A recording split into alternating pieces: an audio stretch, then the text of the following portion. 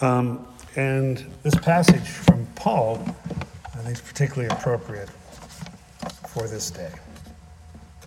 Listen to the word of God.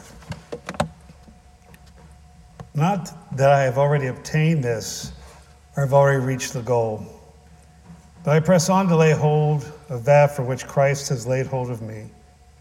Brothers and sisters, I do not consider that I have laid hold of it, but one thing I have laid hold of, forgetting what lies behind and straining forward to what lies ahead. I press on towards the goal, towards the prize of the heavenly call of God in Christ Jesus. Let those of us then who are mature think this way. And if you think differently about anything, this too God will reveal to you. Only let us hold fast to what we have attained. Brothers and sisters, join in imitating me and observe those who live according to the example you have in us. For many live as enemies of the cross of Christ, and I've often told you of them, and now I tell you even with tears. Their end is destruction, their God is their belly, and their glory is in their shame. Their minds are set on earthly things. But our citizenship is in heaven, and it's from there that we are expecting the Savior, the Lord Jesus Christ.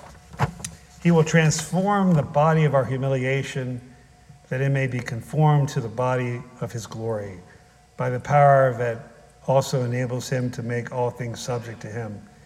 Therefore, my brothers and sisters, whom I love and long for, my joy and crown, stand firm in the Lord in this way, my beloved. May God bless the hearing and reading of his holy word. Let us pray.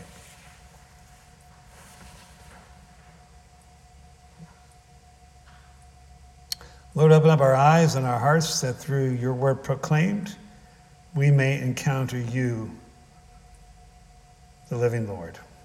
In Jesus' name we pray. Amen. I think goals can be helpful things. Today is today the New York Marathon. Yeah, so there's people who have been working really hard for a long time to get there. I always, I'm not, well, right now with these hips, I'm barely a walker, let alone a runner. I'm looking forward to those getting better. But I really respect those folks who work so hard at that. And again, I think about the story I told about Barry. I was so proud when he used to finish. He would be so far behind everyone else, but he finished. And I think that was a powerful thing. And goals can help us do that.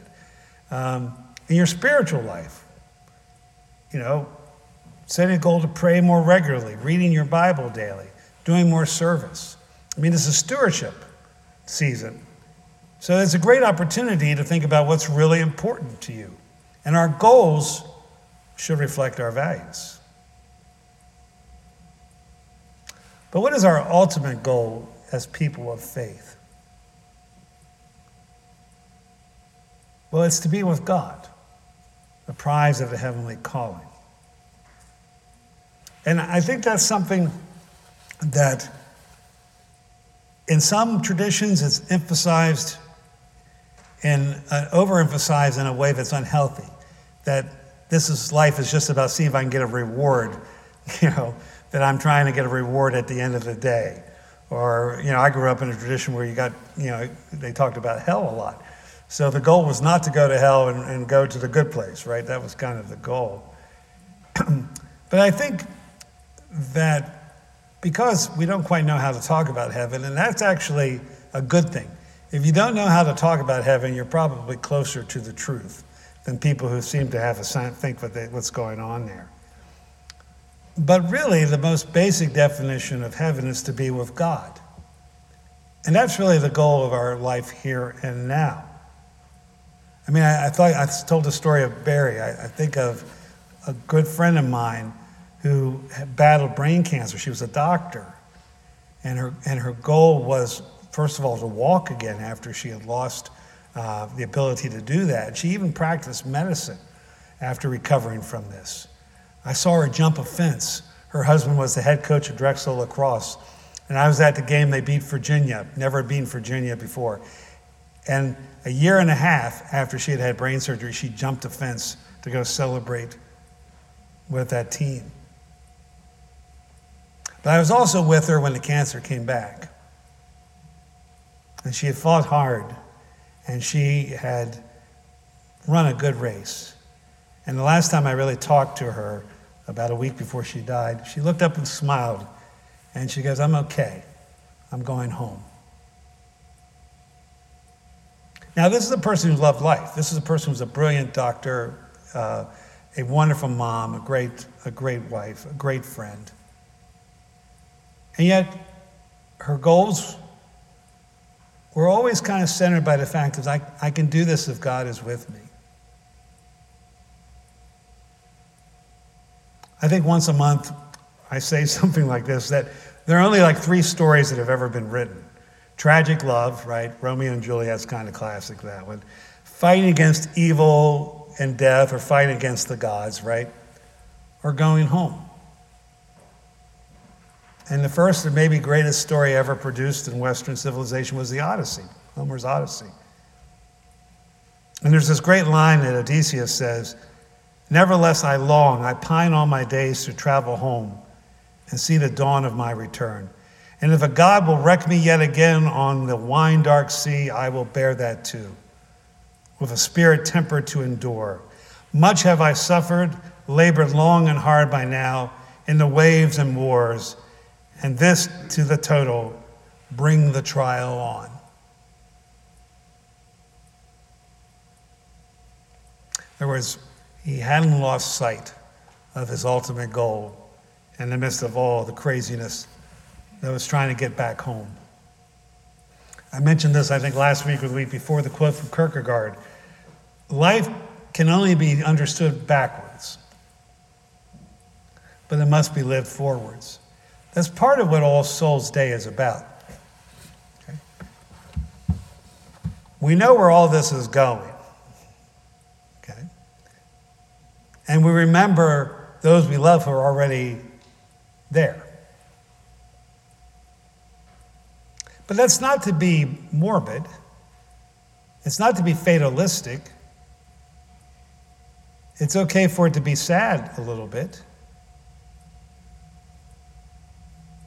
But because we believe where we're going is to help us how to live today, to live forward. Heaven is as much about how we should live here now than it is an eternal destination. And it's important, and St. Paul is really good at this, because the Christian life is lived in all tenses. Our salvation is rooted in an historic event that was conceived before time itself. I grew up in a tradition where they used to ask you, when were you saved? Some of you maybe know too. When were you saved? I have a date in my Bible because they kept asking me and I needed a date. All right, so I have a date in an old Bible of mine. Okay.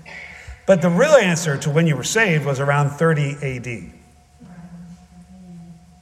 That's right. And so it's our hope is secured in an event in the past, in the death and resurrection of Jesus. But it's something that we're working out. It's a present participle as well, right? As a matter of fact, the Bible talks more about being saved than the past tense. And there's also a sense that we will be. And that's what Paul's talking about today. I mean, he uses the language from the Olympics. He uses the language from athletic contest that took place in the Greco-Roman world. I press on, okay, towards the honor. It's the imagery of a race. Not that I've already obtained this, but I reach on, I press on to take hold of what Christ has taken hold of me. We talked a lot about this in Bible study. To be a child of God is for God to have a hold of you. Okay. Now, sometimes we like that, sometimes we don't. I've told this story before. When I can remember my boys throwing a temper tantrum. And I always thought temper tantrums were just stupid. Because you're just hurting yourself, you look ridiculous. Stop throwing a temper tantrum. Okay. That's how I talk to my 2-year-olds. That maybe says a lot. I don't know. If I say, all right, you're being ridiculous, stop it. And I would pick them up real quick. I would pick them up before they knew what hit them. And I would hold them tight. And sometimes because, a toddler is not the brightest species of our species, they would beat against me and they would hurt themselves. And I would say, you're being ridiculous. You're hurting yourself. Don't hurt me.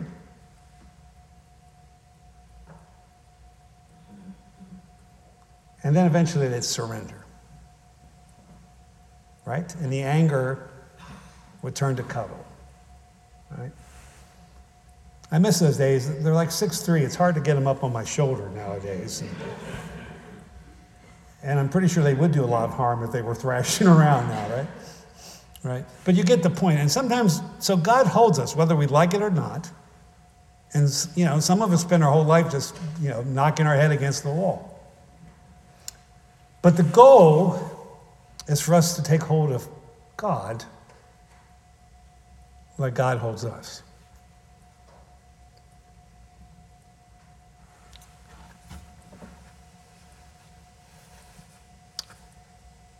A runner once said this. It's an anonymous runner said this. The race always hurts. Expect it to hurt. You don't train so it doesn't hurt. You train so you can tolerate it. I had a good friend of mine who was a cross-country runner. He kept trying to recruit me to run. I go, I'm not going to do that, I told him. And I said, besides, I can't get in as good a shape as you are. He goes, the only difference between you and me is I can get more tired than you can. This is kind of an interesting thing to think about, right? Marathons are about how tired you can get and keep on keeping on, right?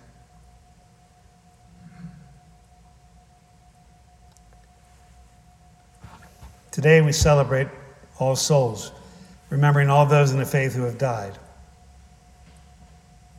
And heaven is not ultimately about reward. That's part of it, but it's about completeness, becoming what we were ultimately created to be. It's a place, and I don't like to call it a place in the same way you and I think of place, but it's a place where all will be well. Boy, do we need places where all will be well. I think about the personal losses. I think of families who lost grandmother and mother this week, fathers, friends, grandfathers. But we think about the unspeakable tragedy that's happening in southern Israel, in Gaza, Nepal, Ukraine, Mexico. And we long for a place that will be well. And that's what heaven is about. The Christian life is living in heavenly spaces here. If heaven is being with God forever, then the goal is here to practice the presence of God. If heaven is a place where all God's children are one, then we create spaces of mercy, acceptance, and grace here. If heaven is where sin and death no longer reigns, then we try to create spaces of holiness and life here.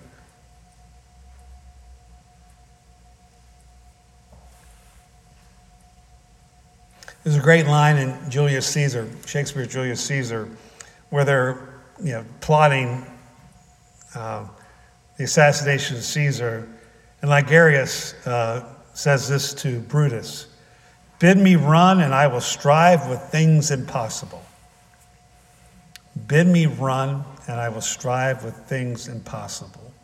Paul says, therefore, my brothers and sisters, whom I love and long for my joy and crown, stand firm in the Lord.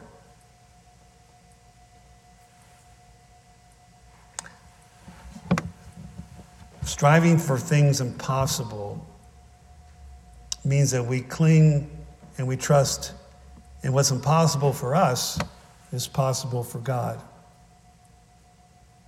I think as a Christian, we need to take death and suffering seriously. We can't turn away from the evil and pain in this world. But we also have hope. The names we will remember today, we believe are more alive than they have ever been alive. And that's not an idea to escape the suffering of this world, but it is an idea to give us enough courage to live life. Because we believe death does not have the final word in this life, we actually can live and embrace life to its fullest.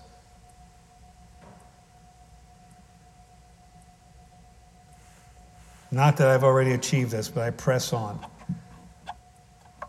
that I may grab hold of Christ as he has hold of me.